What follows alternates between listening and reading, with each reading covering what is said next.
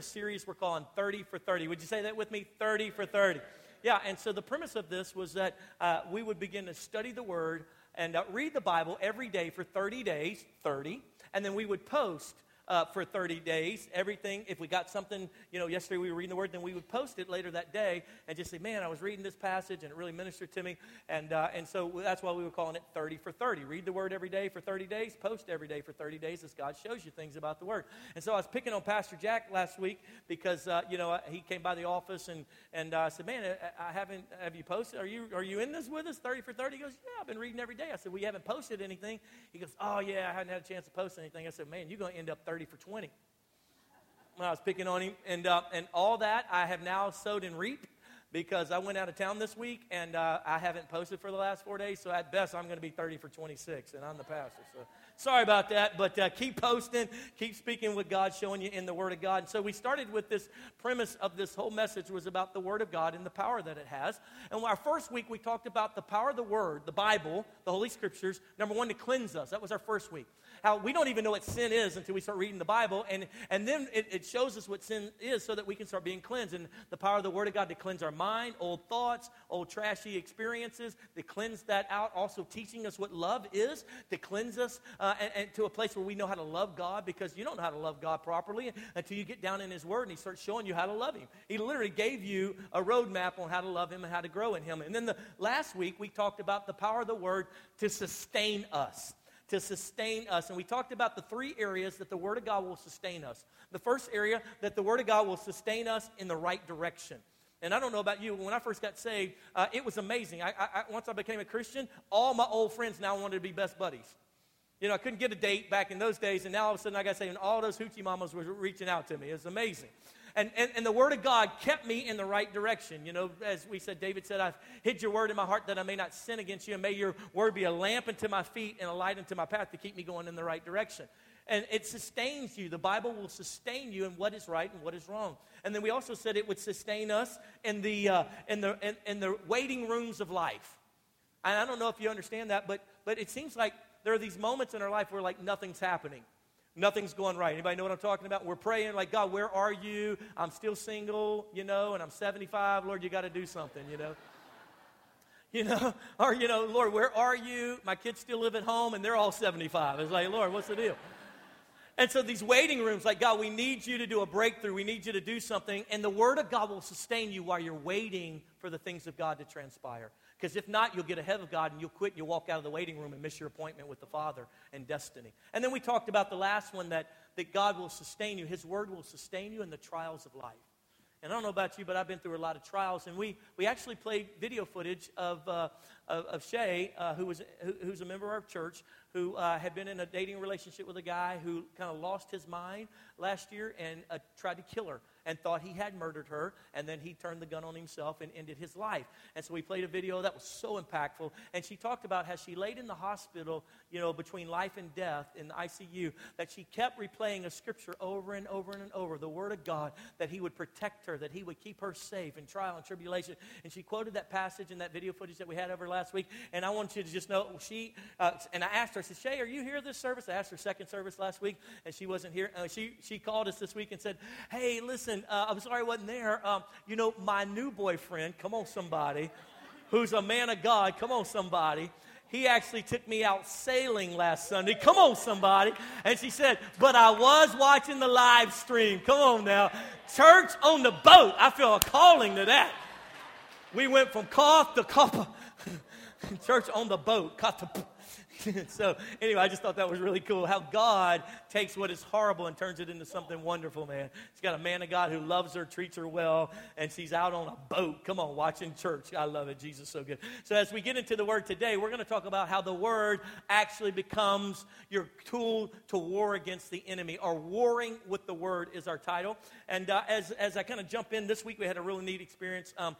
Miss Sue Bernard, has been the director of our academy, she had to go in for some tests at the doctor's office, and they told her they wanted to run a CT scan where they put you in the tube. Is that what CAT scan or whatever it is they call it? And she called us later and said, Pastor, I was so terrified. I don't want to go on the tube thing. It freaks me out. I didn't want to be in it. And they gave me the little thing, said, listen, if you get scared, just hit the panic button. We'll bring you out, and we'll figure another way to do these tests. And she goes, okay. And she said, as they got me in the tube, she said, I started losing my mind. I started becoming unglued, and then I remembered that we've been talking about the Word of God to defeat the plan and the power of the enemy. And she said, and I started quoting those scriptures, that he'll never leave me or forsake me, that his right hand guides me and protects me. And she said, and by the time I finished praying those scriptures and speaking those scriptures, she said, all fear had not only left, I almost fell asleep, and they pulled me right out and said, it's done. She's like, what? How long have I been in there? A long time. Come on, somebody. So as we go into it today, Ephesians chapter 6 and verse 17 is our key scripture. And this is what it says. It says, take the helmet of salvation and the sword of the Spirit, which is the Word of God. Father, I pray right now over the next few minutes that you would inspire your people with your word. Lord God, that you would raise up men and women in this room and who are watching by live stream and by podcast who can radically defeat the enemy. And all the power of the enemy that's been attacking them and all the fighting that, Lord God, they haven't done, that in this place today, from this message, men and women will rise up and say, no more devil, no more power of Satan, no more on our life and on our family, and that the Word of God would do what it does and destroy the works of the enemy. In Jesus' name. And everybody shouted, amen. Now, Ephesians chapter 6, if you'll turn there with me, we extracted this one verse out of verse 17, but let's go back and look at the verses before that, verses 10 through 18. I'll give you a second to turn there. Ephesians 6, verse 10 through 18. Verse 10 says this. It says, finally, be strong in the Lord and the power of his might. Put on the full armor of God so that you can take your stand against the devil's schemes. Come on, don't you know the devil he's scheming all the time against you? In verse 12, it says this, and it says, and for our struggle is not against our wife and against our kids. For our struggle is not against flesh and blood, but against the rulers, against the authorities, against the powers of this dark world, and against the spiritual forces of evil in the heavenly realm. So this passage is teaching you that your boss is not your problem. Your coworker is not your problem, that you have demonic forces, it calls it spiritual authorities, demonic forces of evil in heavenly realms, and they're pushing on your boss, they're pushing on you, they're causing all of this turmoil, and most of the time we're fighting the wrong battle with the wrong person, and it's not the enemy, it's not flesh and blood that's the enemy, but demonic forces. And it says, therefore, continuing on in verse 13, put on the full armor of God, so that when the day of evil, when the day of evil comes, you may be able to stand your ground, and after you've done everything to stand, verse 14, stand firm then. And then it goes into putting on the armor. It says, with the belt of truth buckled around your waist, with the breastplate of righteousness in place, and with your feet fitted with the readiness that comes from the gospel of peace. In addition to all this, take up the shield of faith, with which you can extinguish all the flaming arrows of the evil one. Take the helmet of salvation and the sword of the Spirit, which is the Word of God, and pray in the Spirit on all occasions with all kinds of prayers and requests. Now, this passage is teaching us a couple of truths. First and foremost, there is a demonic force that hates you. Everybody say, yes. There are evil forces that are trying to destroy your life, your purpose, and your destiny, your family, and everything about you. Friend, you got to understand that you have a real enemy out there, and if you're not careful or cautious, you will be fighting the wrong battle, pointing the wrong direction while getting your face beat in. I had a friend back in the day when I was a youth minister. He was about my age, and he came and started helping in our youth group. We were both real young, and he went to Bible school there with us, and then he moved back to Mississippi where he was from. His name was Brent. Brent was this huge kid, just a big old country boy, just big. I mean, flipping cows big. I mean, just a big kid. And so, he moved back, and he started dating this little girl. And before you know it, they're going back, doing their, their line dancing and stuff. And before you know it, he's back drinking. And before you know it, he's away from God, and he's getting drunk on the weekends. And this particular weekend, he got smashed. And they were in the bars, and they were doing what, stupid people do in bars. And they got to arguing about with this other little dude, and they get to fighting. And they kicked him out and said, y'all take it outside. So Brent said he gets outside. He tells us later, he gets outside. And there's a little scrawny of a guy, and there's a big crowd, fight, fight, fight. And so Brent says he just starts wailing on this guy. Bam, bam, he's beating him and beating him and beating him. He said it must have been 5-6 minutes. He just beat him till finally the guy just falls over, passed out. He done beat him down. And he says when he does, he stands up, yeah, and the crowd goes, yeah, because that whole time, as he throws his arms up like that, all of a sudden his guts fall out of his flesh, because the whole time this little guy was stabbing him with a buck knife the whole time that he was beating on him. Can I tell you something? Some of you are so intoxicated with the things of this world, you don't realize the devil is stealing, beating, and stabbing you the whole time, and you think that you're actually doing something when actually you're being taken down, stabbed, and broken out, and you don't know how to fight. So today, as we look into these passages, my goal for you is that you recognize you have a real enemy and that you actually know how to fight that enemy. And since we're talking about the Word of God, that passage begins to list out the armor of God. Now, can I tell you something? Why would it list out armor if you weren't going to battle? You don't wear armor and sit on the couch and watch TV. I got my helmet on just in case, You don't do that. You put armor on because you're going against an enemy. And one of the end pieces, as it talks about the helmet of salvation, then it comes to the sword of the Spirit, and it says it is the Word of God. And it begins to talk about the sword of the Spirit, or the Word of God. And so it's interesting that it relates the Word of God to the only offensive weapon listed in this whole passage. See, many of you know how to defend well, but most of you don't know how to attack well. And can I explain something to you? I played a lot of sports growing up, and the most miserable part of playing sports is just playing defense. The joy of sports is getting to make the bucket, to score the touchdown. The joy of combat is getting to knock somebody down. If you've wrestled, to pin them. The joy of being an MMA fighter is that the other guy can't stand up anymore and you're still, rah! That's the joy of battle, is that there are more dead bodies on their side than on your side. Come on, somebody. And so what's transpired many times in the Christian faith is that we got folks who, the devil, don't do it, don't hurt me, watch out, No. He gave you his word as a combative weapon so that you can destroy and kill off every force of evil that's been fighting against you, stabbing you, sneaking you, shooting little arrows from up here. It's the only offensive weapon listed in this whole passage. And what is it? It's the Word of God. It's His Word that gives you the power to strike a blow against the enemy. And you and I don't know it. Listen, some of you are like a little kid that just got your word, and you don't feel real good about it. It's kind of heavy for you. And I'll be honest with you, I am not skilled with this weapon. I can do a lot better with a 9mm. I just want to be honest. I want to be perfectly honest about that. But if I lived in an era where this was the weapon of choice, if this was the M80, if you will, or whatever, of my era, I would have to learn to be skilled to be able to fight with it. And at first, I wouldn't be so good, would I?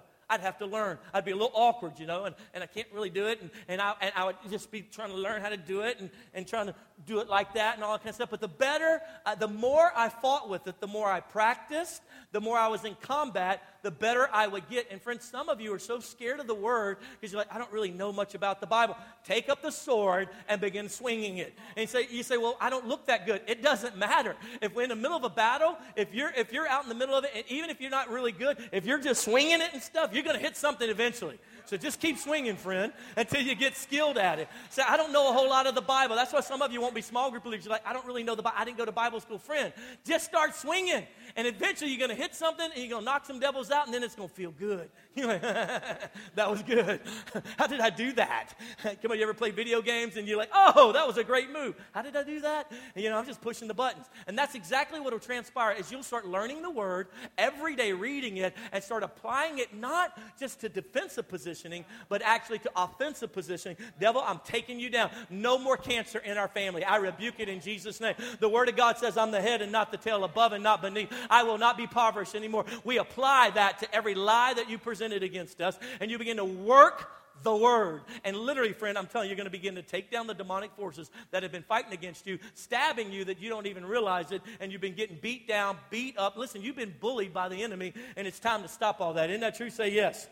Couple months ago, actually it was earlier 2015, and Adeline is my baby daughter, and there's this kid on her basketball team that was bullying her. And I went to practice one day, and I saw it. He's pulling her hair out. He's ripping her hair out. And she didn't want to do anything about it.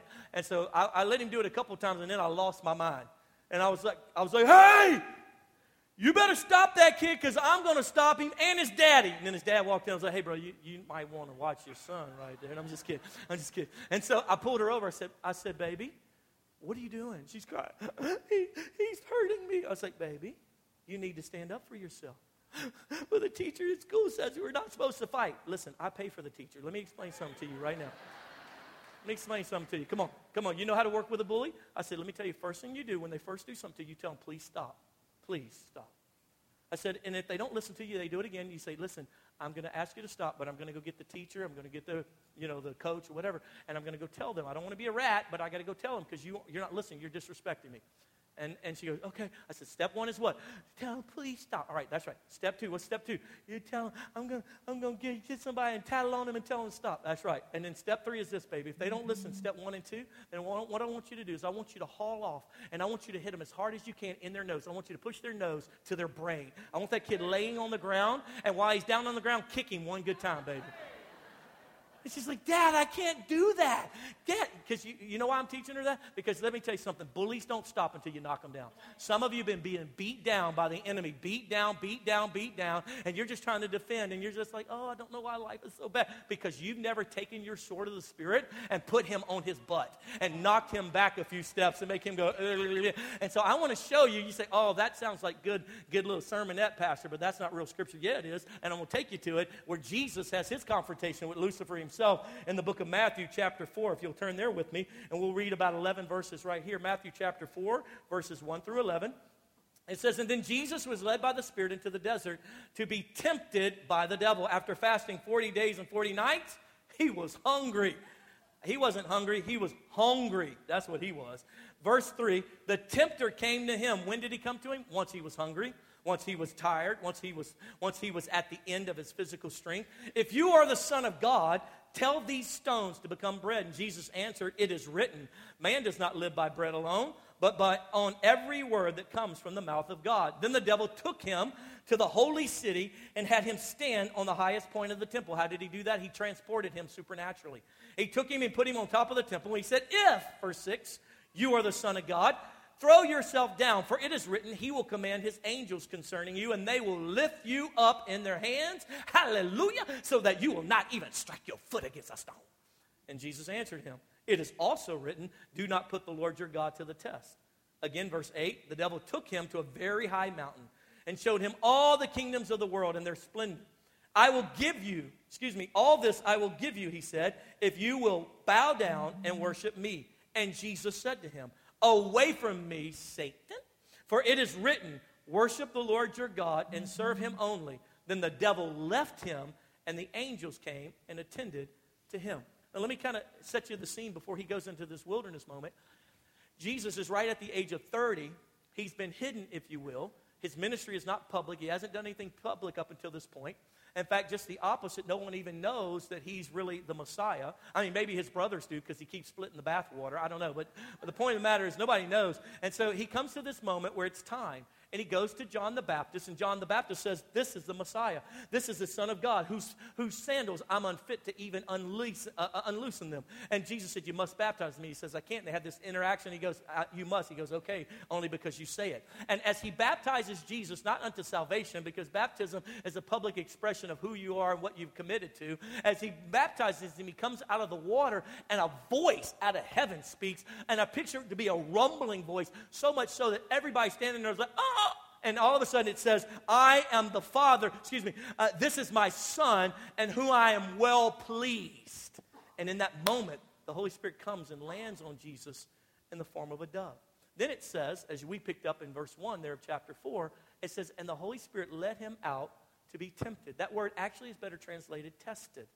not tempted, because the tempted in our English language makes us think as though to see if we can get him to fail. That's not at all what's happening here. At just the opposite, the Holy Spirit is putting him out there in difficult situation to prove who he is. Can I tell you something? Every one of you, whether in high school, college, wherever you're at, even in your business world, you have to take tests. You have to take final exam, midterm exam. You got to take all these tests. Why do they test you? It's miserable. It's terrible. You don't like it. They don't like it. Why do they test you? To see if you have learned and have become what you're supposed to be able to do what you say you can do. So he leads him out there to show him, yes, you are the Messiah. Watch this. Come on, Satan, bring it on, because we're not scared of you one bit. The Bible says that Satan then comes after the 40 days when Jesus is hungry. And he begins to tempt him. And I want to give you the 3 things that he tempts him with. Write these down if you don't mind for just a moment. Here's the 3 things that Satan challenges Jesus on, or tries to tempt him in. First, he challenges him and tempts him in reference to his flesh. You and I, every one of us have a flesh. Every one of us have a tendency towards certain sins. When I first became a Christian, I did not have any temptation towards alcohol, towards drugs. Towards girls and perversion, that's a whole other story. But I didn't have a bend towards that. Some of you may have gotten saved and you're still like, man, it's such a struggle, PA. Man, dude, I'm telling you, when I walk through the mall and I can smell that dude walking next to me just smoked a nickel bag out in the parking lot, I'm thinking, dang. Oh. And we all have a bend. So Jesus is hungry. He's 40 days. His body's already broke down the fat and the muscle, and he's past the point of starvation. It's supernatural that he's even still standing up. And in this moment, what does Satan do? He says to him, if you're the Son of God, which I don't believe you are, but if you're the Son of God, and I know you're hungry, tell those stones to turn to bread. Tell them to turn to bread. And Jesus has this moment. He could say, listen, let me tell you something. I can do whatever I could do it. I don't really think you're the Son of God. In fact, if you really are, prove to me and turn these little suckers and turn those stones into bread. And Jesus says this. He responds with what? What does he pull out? He pulls out the sword of the Word of God. He doesn't get in a fist fight with Satan. You understand? Jesus is co-creator. You understand this, right? He can say, there you go, Satan. Next, and the other little demons want to fight. He could do that in and of that supernatural strength, but Jesus came in the form of a man, so that everything he accomplished, he shows us that we can accomplish. He didn't do it in his supernatural strength. He lowered himself into humanity and limited himself to that. He could have overcome that. He could have said, I don't want to be like this anymore. I'm God. Stop it. I vanquish you, Satan. You're out of here. But he fights him the way he's showing us to fight him, with the very Word of God. And he says, let me tell you something. My flesh wants food right now. Oh, dude, I want some food right now. But let me tell you something. I am not controlled by my flesh, though you try to tempt me with it. In fact, just the opposite. I'm relying on every word that comes out of the mouth of God, because the Bible says, the Word of God, it is written that man does not live by bread alone, but from every word that comes from the mouth of God. The second thing he does, he then takes him up on the top of the temple. He's looking down at all the people who've come to worship and try to find God, and then he tempts him, or he challenges him with his identity. He says, so okay, if you're the Son of God, like you just said you were, and you wouldn't do the little bread thing, if you're really the Son of God, the way you can prove that to me, there's a passage in Scripture that says he will not let the Messiah fall, that he would even send his angels to keep him from stubbing his toe on a rock. So prove to me, because I don't think you really are the Messiah. I think you're just another dude. I think you're just another little Napoleon type person. I don't really think you're the real Messiah. And what he does is he goes after his identity. Can I explain something to you? When Satan starts coming after the weaknesses of your life, recognize it and fight it with the Word. Then what he'll do is he'll come after your identity. You're not really a Christian. You know how I know you're not a Christian? Because look, you want this. So that means you're not a Christian, because you still want it. You don't know. You're not really a Christian. You don't really love God. You're not a good dad because you just had that blow up. You're not a good husband because of this. You're not a good family. And he starts lying to you. Because, listen, he is the father of lies. So he starts tempting him about his own identity. Can I explain something to you? The reason why Jesus had no fear of who he was It's because just hours earlier, days earlier, as he's coming out of the water, a voice out of heaven comes and says, "This is my son, in whom I'm well pleased." See, Jesus knew who he was. And can I just make this statement? Write this down. This will help you right quick. And that is this, is that identity fuels authority. Identity fuels authority. Some of you don't walk in the authority that God has for you because you don't know who you are. You're still trying to figure it out. You don't know you're God's son. You don't know you're God's daughter. Anybody ever had a rich friend, like super rich friend? So when I was in high school, the wealthiest family in our church were billionaires, and they had this kid who was an idiot, and they wanted me to befriend him so he'd stop being an idiot, because he's a good Christian kid. Maybe if we put our kid with him. And the reason why he was an idiot, because they gave him everything he ever wanted. And so we would go to the mall, and he walked into the stores a lot different than I did. He walked in like this: "I want that. I want that. Hey, do y'all have somebody who can get that off the thing for me? What size do you have that in? Yeah, just pack it. I don't need it. I'll bring it. I won't even bring it back. I don't care. I got plenty of money. I want that. I want that. I want that." When he turned 15, 1985, they bought him a Mustang GT. Nobody had a Mustang GT at 15 years old. He wrecked it the first 2 weeks. I mean, it's just so fast. Such a cool car. He walked in a different way. When I walked into the store, I was like, where's your sales rack at? Are y'all giving anything away? Come on, you know what I'm talking about? And that's how some of us live our Christian walk. We don't know who we are in Christ. We don't know we're his sons and daughters. We don't know. We can say, "Hey, get off of my family in Jesus' name. I'm not arguing with you. I know who I am, and I know who he is, and you have no right here. Go in Jesus' name." We don't know who we are, and so as a result, he's able to just stabbity, stabbity, stab.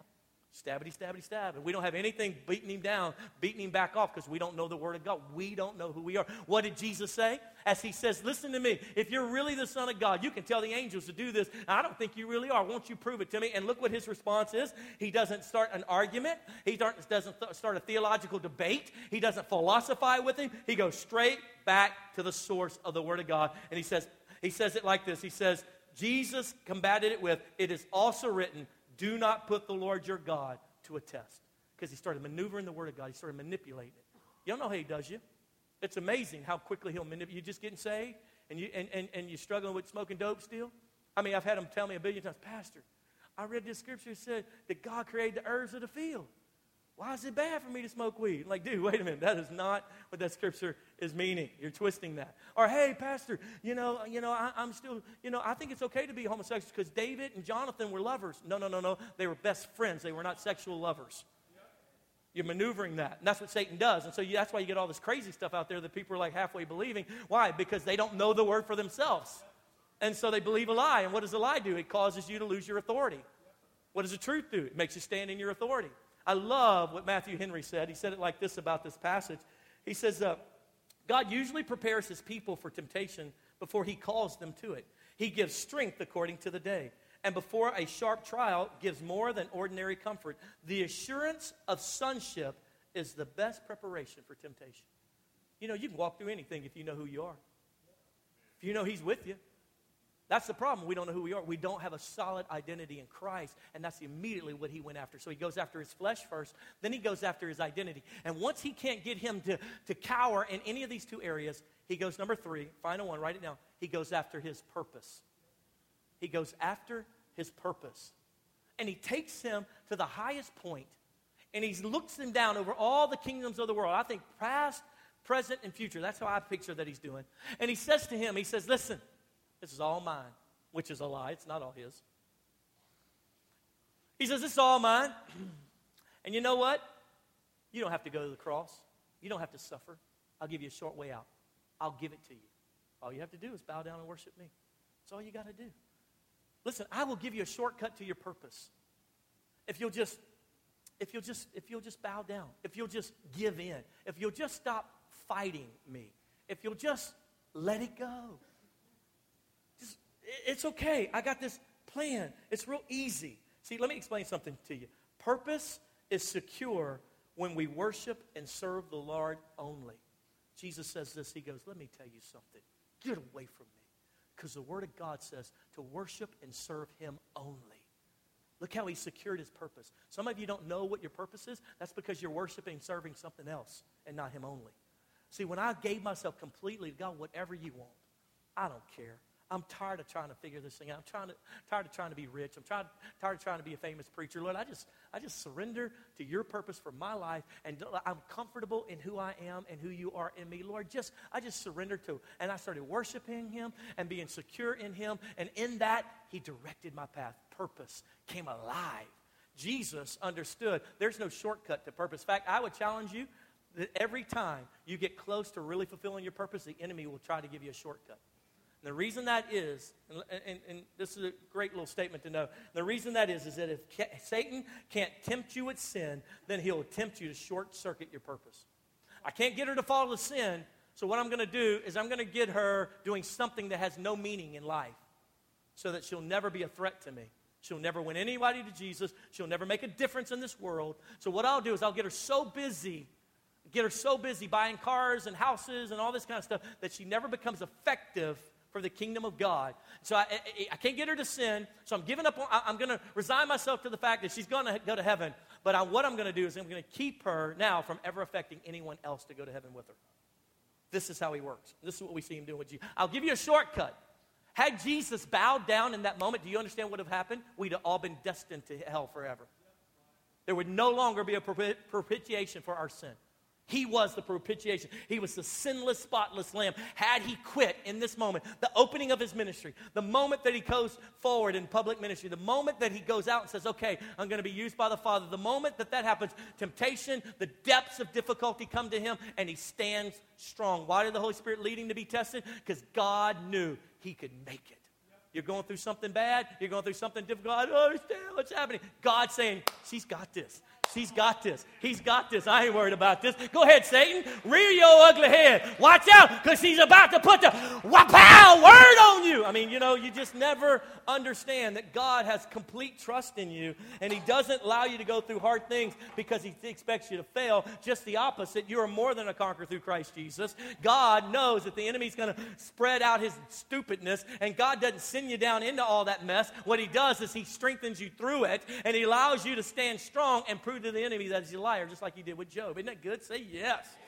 Come on. So let me give you a couple thoughts on how the Word of God, if you and I will get the Word and begin to wield this sword against the enemy, let me tell you a couple of supernatural things that it will do. It'll unlock the supernatural in a few ways. Number one, it'll unlock the supernatural to the place that it starts revealing truth to you. If you'll start speaking the Word offensively against the enemy's attack on you, what will happen is it'll begin to reveal truth to you. All of a sudden, you start realizing, I know who I am in Christ. I know what I am because the Bible says this, because the Word of God says this. You'll be able to say, wait a minute, Satan. No, sir, I'm not going to fail at this. I might be scared, but I'm not going to fail at this because Philippians 4:13 says I can do all things through Christ who gives me strength. I know. Wait a minute. I understand something all of a sudden. Well, now that we're in this combat, understand something. As you start yielding that sword and swinging it around, you start quoting that scripture. Wait a minute. I get Philippians now. I get that I can do all things through Christ who gives me strength. Oh, no, sir. I'm not quitting. I'm not giving up. I'm not taking a shortcut out. I can do this through him because he is more than a conqueror. Therefore, I am more than a conqueror. Or like Psalms 46:1 says, God is my refuge and my strength, an ever-present help in time of trouble. Friend, I'm going to tell you something. If I had a bad day at work, I'd pull over into the break room and I'd just start quoting that in the name of Jesus. God is an ever-present help in time of trouble. I'd start wielding that sword in Jesus' name. I thank you that I'm a head and not the tail. And this thing ain't going to destroy me. They're not firing me. I'm not going to go psycho and start shooting everybody. I thank you. He's an ever-present help. He's a shield about me. He's my high tower. I run to him under the shadow of his wings. And friend, as you start speaking the word over the situation, what it does is it reveals truth to you, and it reveals truth to the enemy, who is what? The father of lies. So what did Jesus say? Nuh-uh, that's not what that scripture says. That's not what he means in his holy word. This is what it says. You should serve the Lord God and him only. You should worship. You can manipulate all you want, because you know how that thing does. It starts coming to you. You're never going to amount to anything. You're not going to get the promotion just like you did last time. Well, see there, you're going to mess this marriage up just like you did the last three. Those lies, those things. And what happened is if you'll start wielding the word of God into the enemy's side, what will happen is truth will spew out. It'll reveal truth. Supernatural. So wait a minute. No, sir. See, friend, listen, I'm trying to raise up some warriors in this place. I'm tired of you being bullied. I'm tired of it. Listen, I love Christian therapists and counselors. Can I tell you something? Before you go run into them, why don't you run to the Word? Why don't you knock the devil on his butt a couple times before you try to get everybody else's opinion? And, bro, you're going asking all your lost bros about your marriage, and they've been in adultery for the last 6 years. What do they have to tell you? Go to the Word of God and start pushing the devil back, who says, listen, enjoy the wife of your youth, that she is a pleasing... I can't quote Song of Solomon's. We got young adults in here. Let's keep going. Here's a second supernatural thing that the Word of God unlocks, and that is it establishes His authority. It establishes His authority. When you begin, what did Jesus do? The Word says, it is written. It establishes God's authority. Have you ever pulled up in somebody's front yard and they got that little sign? You got that little sign? This house protected by Hawk Security. Come on, you ever seen that? And you're like, whoa, all right, I guess I better not try to steal nothing today. Why did they put that sign out front? Because they want all the thieves and all the murderous people to know this house is protected. It's established. A line has been drawn. Break in the door, see what happens. See if the whole force doesn't show up to destroy you. We're letting you know before you even get in, don't even try. It's already been set into motion. Can I tell you something? So many of us, we wait till we're in the battle to start fighting. Listen, I set the authority of God in place before I ever get face to face with Satan. I start drawing that boundary in the name of Jesus. In the name of Jesus, my children are protected. The Word of God says that He'll never leave me or forsake me. And I start drawing those boundaries and say, you can't pass. Listen, you've got to see this clip. Remember the Lord of the Rings? Remember the clip? Was it Gandalf? How do you say his name? Gandalf says to the demon, no, sir, you're not going past this point. You didn't see it? You're going to get to see it today. Come on, play that 62-second clip and let them see Gandalf. You cannot pass! Gandalf!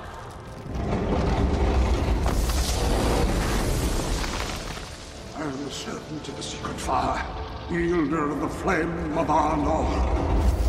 Dark fire will not avail you, flame of Udun!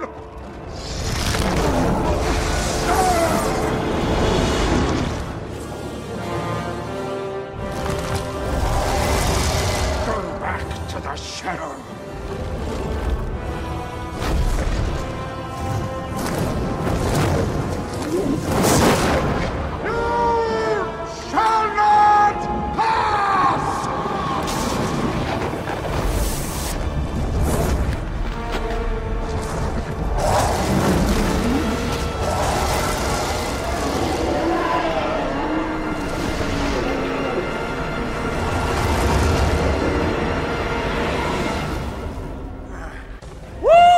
Say with me, you shall not pass. Come on, you need to wake up every morning and say, devil, you shall not pass. You're not getting past this blood of Jesus that I apply to the doorposts of my house, around my children, around my marriage, around my finances. Come on, friend, you got to rise up, and you need to start applying the authority of God in your life, waking up and shaking yourself and say, I'm tired of being bullied. I'm tired of always talking about, y'all pray for me. We're going through such hard times. Just pray. Listen, friend, you need to rise up, take the sword of the Spirit, and begin to apply the Word of God to every demonic force that's trying. Listen, it's not your flesh and blood that you're fighting. It's principalities and powers and wickedness. You say, I don't understand why my business won't move forward. Friend, apply the Word of God to every demonic force that's holding back the prosperity of God over your life. Because I know the plans I have for you, says the Lord. Plans to prosper you. Hold Him at His Word and hold the devil at God's Word. And say, you will not pass the authority of God. Establish it right here and right now. I love what Exodus chapter 14 and verse 14 says. It says, the Lord will fight for you. All you need to do is be still. Come on, somebody. The Lord will fight for you. His Word fights. Just apply it and let it do its work. When I got a stain on my clothes, I just pour that Clorox in there and say, go get him. Go get it, Clorox. I don't sit in there. I pour that in there, hoping you see you later. Come back. Ding! It's awesome. Apply the Word of God to the situation. And the last and final one, and that is that when you and I supernaturally allow the Word of God to do what it's going to do, let me tell you the third thing it does. It awakens the power gifts. It awakens the words of knowledge, words of wisdom, miracles, and supernatural pieces. And I thought today, the best way to tell you about how that can be practical in our life is I wanted Miss Jamie to come up here and tell the story of how she dealt with a real tragic situation that was happening to us. It was in our finances and some things we were believing for. So, Jamie, come on up here. Give Miss Jamie a hand as she comes.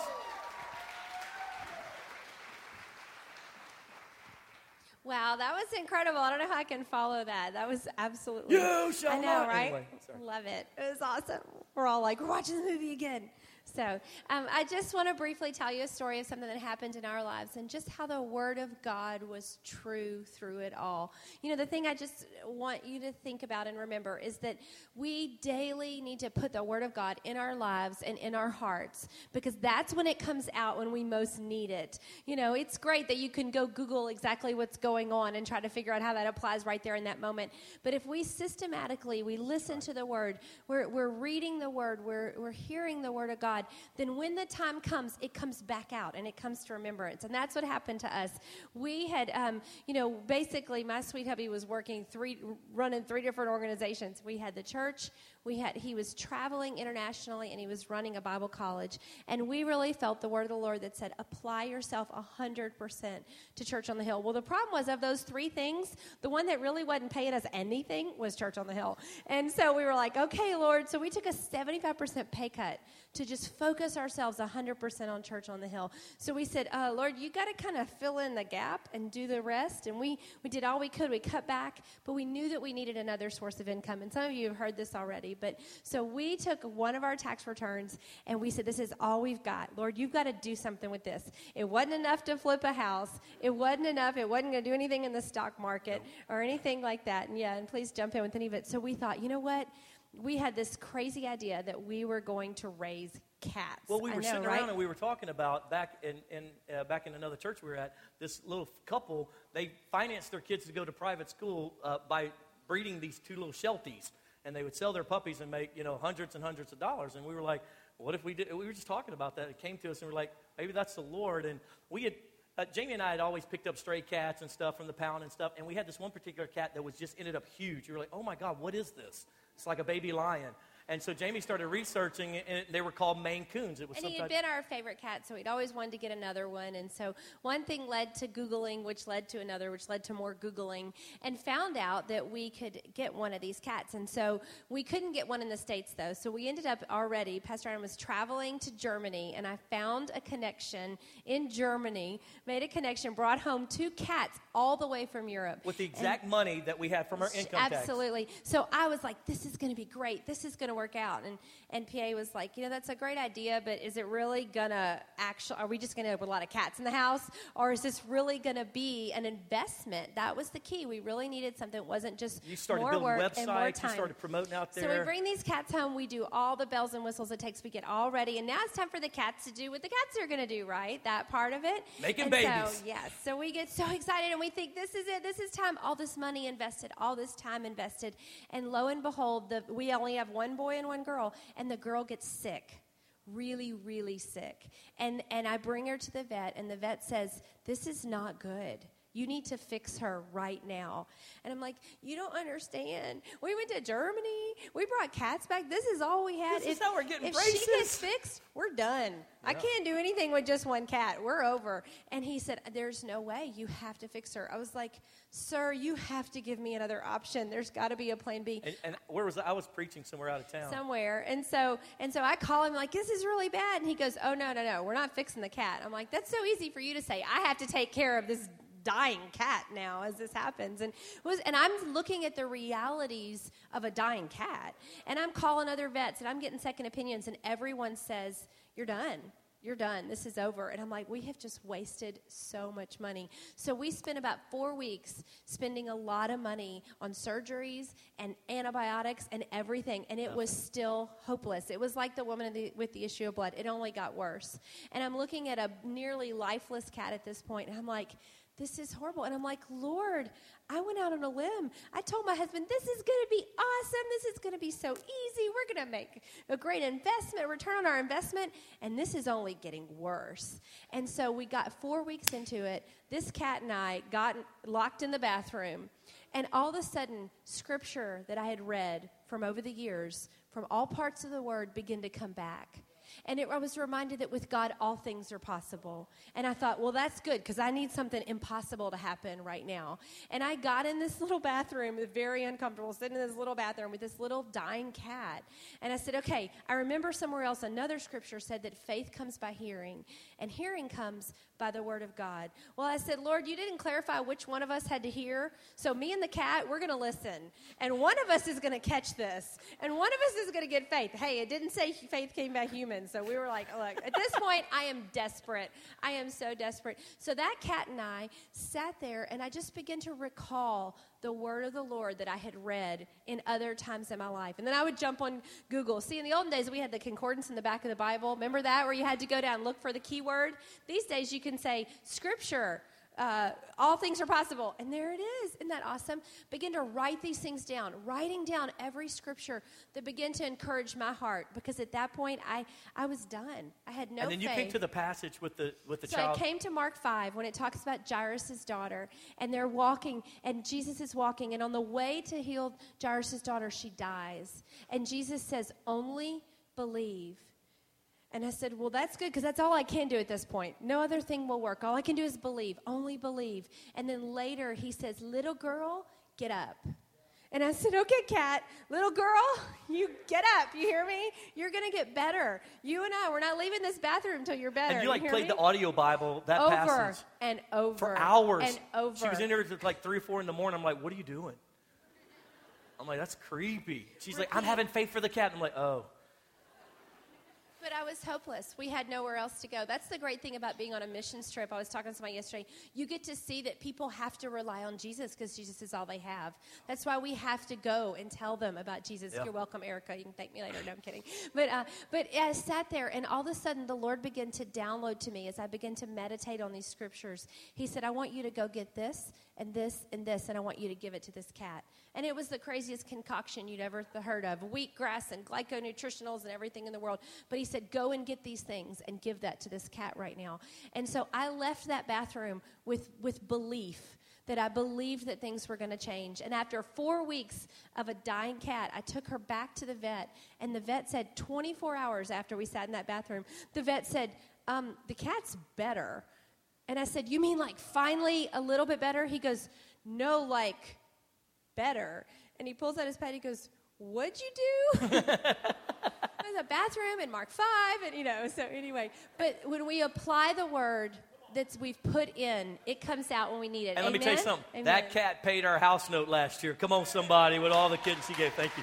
It's so good. Come on, stand with me all across the room.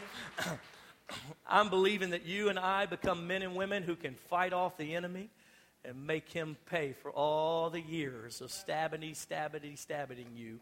And it's time. Amen. Are you there? Say yes. I want you to close your eyes with me. Bow your heads. Just kind of give yourself a place to have a private moment with the Lord. As you stand there with your head bowed and your eye closed,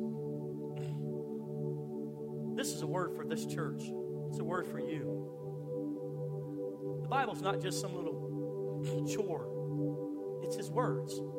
When the supreme being spoke, that word becomes truth.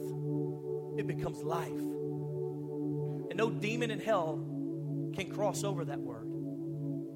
The problem is we as sons and daughters, sometimes we're ignorant, sometimes we're lazy, and we don't appropriate the words of God properly. This isn't a hype message, this is a truth message. That's why your heart is pounding. Because for the first time, some of you are seeing, wait a minute, I have allowed myself to be bullied and beat down. And I didn't know what I needed to do. The end of that passage in Ephesians, that warfare passage, and it says, putting on the whole armor of God, taking up the sword of the Spirit, which is the word of God, and it says, and praying on all occasions. Praying in the Spirit on all occasions for all things. See, when you pray the word of God, when you tell the devil, listen, this is what God says, this is what the word says. When you tell yourself this is what the word of God in prayer, what happens is things start shifting. Supernatural things start happening. Truth starts coming to you. You start establishing the authority of God in that situation, and the enemy can't step past it. And then you reapply it and reapply it and reapply it. Because you know he's sneaky. He'll come back and keep pushing on that spot. And so as you stand here, right where you stand, the enemy's stolen from you. The enemy's tried to steal from you. And here now, what I want you to do is I want you to pray. Under your breath, right where you stand. I want you to say things like, Lord, forgive me, because I've been passive. Lord, I've not known your word and applied it properly. I'm not skilled with the sword, but I want to become skilled. As you stand there praying, God's going to respond to you. Your heart's going to lighten. Revelation's going to start coming to you. You're going to start seeing you don't have to die with cancer just because your mom did. You're going to start understanding you don't have to be broke the rest of your life. You don't have to be a bad communicator forever. You don't have to be selfish and lonely. God's going to start showing you in His Word the power to overcome the enemy and all of his plans. Now, Father, I pray for every man and woman in our church. I pray right now in Jesus' name that they will become lovers of the Word of God. Father, I thank you they'll be able to wield the sword and destroy the works of the enemy. Father, I thank you, Lord God, your words are truth and everything else be a lie. Lord, that your strength has been laid out for us as believers and that your only Son could have used any powers of heaven, but He used the Word of God to defeat the demonic force called Satan. And Father, I thank you so much that He laid out the path that I can walk on. Lord, your word says that after Jesus finished smacking him with the word, it says, and Satan left him. And then the angels came and ministered to him. I thank you, Lord, right now in Jesus' name, that though the battle may rage, and though the difficulty may be true, that, Lord, none will fall. And though we stammer, though we may get stabbed in the process of battle, that the Word of God will destroy the works of the enemy. I want you to just do a favor for me. If you just put your hands down and keep your head bowed. If in this place today, you're not a Christian. You say, Pastor Adam, I got to be honest, I'm not a Christian. If I died today, I don't think I would go to heaven. Maybe you used to be a Christian, but you walked away from the Lord years ago. Listen, friend, He's not mad at you. He didn't hate you. He didn't want you to pay before He'll love you again. Friend, can I explain something to you? He paid for every one of our sins. Even our rejection of Him, He paid for that on the cross. And today, I want to give you an opportunity to come and make Jesus your Lord and Savior. You say, what do I have to do? Well, listen, that's the beauty. He did it all. The Word says it like this: if you'll confess with your mouth and believe in your heart that He is the Christ, the Son of the living God, that He will forgive you. He'll cleanse you from all unrighteousness. See, we're talking about an internal thing that has to happen in your heart. We're not talking about giving money to the church. We're not talking about how many Hail Marys you did, how many candles you lit. No. Will you open the door of your heart and let Jesus be your Lord? He will fill you with His Holy Spirit and transform your life forever. With every head bowed and every eye closed, if I'm speaking to you right now, you say, Pastor, that's me. I'm not a Christian, but I don't want to live another day without surrendering to Jesus. With no one looking around, if that's you, would you just lift your hand? I want to pray with you. I'll pray with you. Thank you, sir. Anybody else? Pray with me, Pastor. It's time. I want to be a Christian again. Or I want to be a Christian for the first time. You put it back down. Anyone else? Give you about 3 or 4 seconds. Make sure I see it. God bless you. Thank you so much for your honesty. Thank you. Yes, sir. Yes, ma'am. Thank you. God bless you. Anybody else? Say, pray for me, Pastor. It's time. I'm ready to receive Christ. I'm ready to serve Him. Thank you. I see your hands. Amen. Anyone else? I'm not going to call you forward. I'm not going to embarrass you. I just need you and God to have a moment together, and I want to connect the two of you together. Already your heart is tender towards Him, or you wouldn't even come here today. So you're not a bitter person. You're not a hateful person. Is there anyone else? Pray for me, Pastor. 2 seconds left. Amen. You can put your hands down. Now today I want to lead you in a prayer of repentance. Just a prayer. See, that prayer, that spoken word of, yes, here's my heart, I give it to you. That word, God takes it and He honors it. And He comes into your life. And so today, if you lifted your hand, I'm going to lead you in this prayer of repentance. In fact, I'm going to get everyone in the audience to pray out loud so you're not by yourself. But those that lifted your hand, I need you to mean it with all of your heart. And let's pray it like this. Say, Jesus, today I surrender my life. I admit I'm a sinner. I recognize I need you. And I ask you, please forgive me of my sin. Deliver me from my pride. I humble myself and I declare Jesus is Lord. And I say it like this: Jesus is my Lord. Write my name in your book of life. Promise to serve you all the days of my life. in Jesus' name. Keep your head bowed for a moment. Father, I pray for every man and woman who lifted their hand. I pray the peace of God would overcome them right now. A sense that it's okay. They don't have to fight. They don't have to perform. They're forgiven. Now, Lord, may your Holy Spirit fill them so completely that they begin to sense your leadings. And when they read the Bible, it'll make sense to them. That they find good Christian friends that would strengthen them. Lord, they connect with a good local church. And if it's ours, Lord, that they could get into a small group and do life with folks. Father, I pray right now, peace of God, the joy of the Lord to be their strength. In Jesus' name. Would you reach over and grab the hand of that person next to you? And as we go to close, my challenge to you today was that you would be a warrior with God's word. I know some of you are scared of the Bible. It doesn't make sense to you. Friend, just pick it up. Just start swinging it. You may hit the wall a few times. You may chip the sword a little bit, but I promise you, it won't break. Friend, I need you just to realize that you're getting beat down. And I can't fight your battle. There are battles that only you can fight. Sir, you're the only one who can defend your family. I can't do it for you. I'm your pastor, but I'm not her husband. You are. Ma'am, I can't make him change, but the Word of God can change him. Dear sir, I can't fix that they've misappropriated you at work. But you're not fighting them. You're fighting the forces of evil that are trying to destroy you, that are stirring in them and stirring in that system. Friend, can I tell you something? When God breaks through, it doesn't matter how much they hate you. They can't stop when God is on your side. You need to get the devil pushed back. And so right where you stand with hands joined, would you take the last 60 seconds of this service and would you pray for the men and women on either side of you and ask the Lord to help them fall in love with the Bible and begin to learn to wield the Word of God so that they can push back the demonic forces that are trying to destroy him. Father, in Jesus' name, we thank you right now, Lord, that every man and woman in this church, Lord God, will become great warriors, that they will become strong in the Lord and the power of his might, that, Lord, each and every one of them, Lord God, will begin to know how to fight off the demonic forces.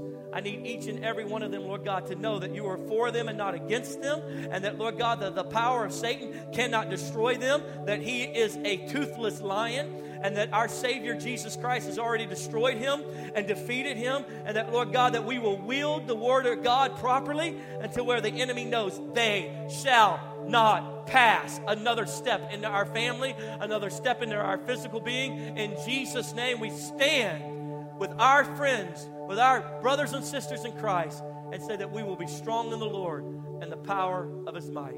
In Jesus' name. And everybody said amen and amen.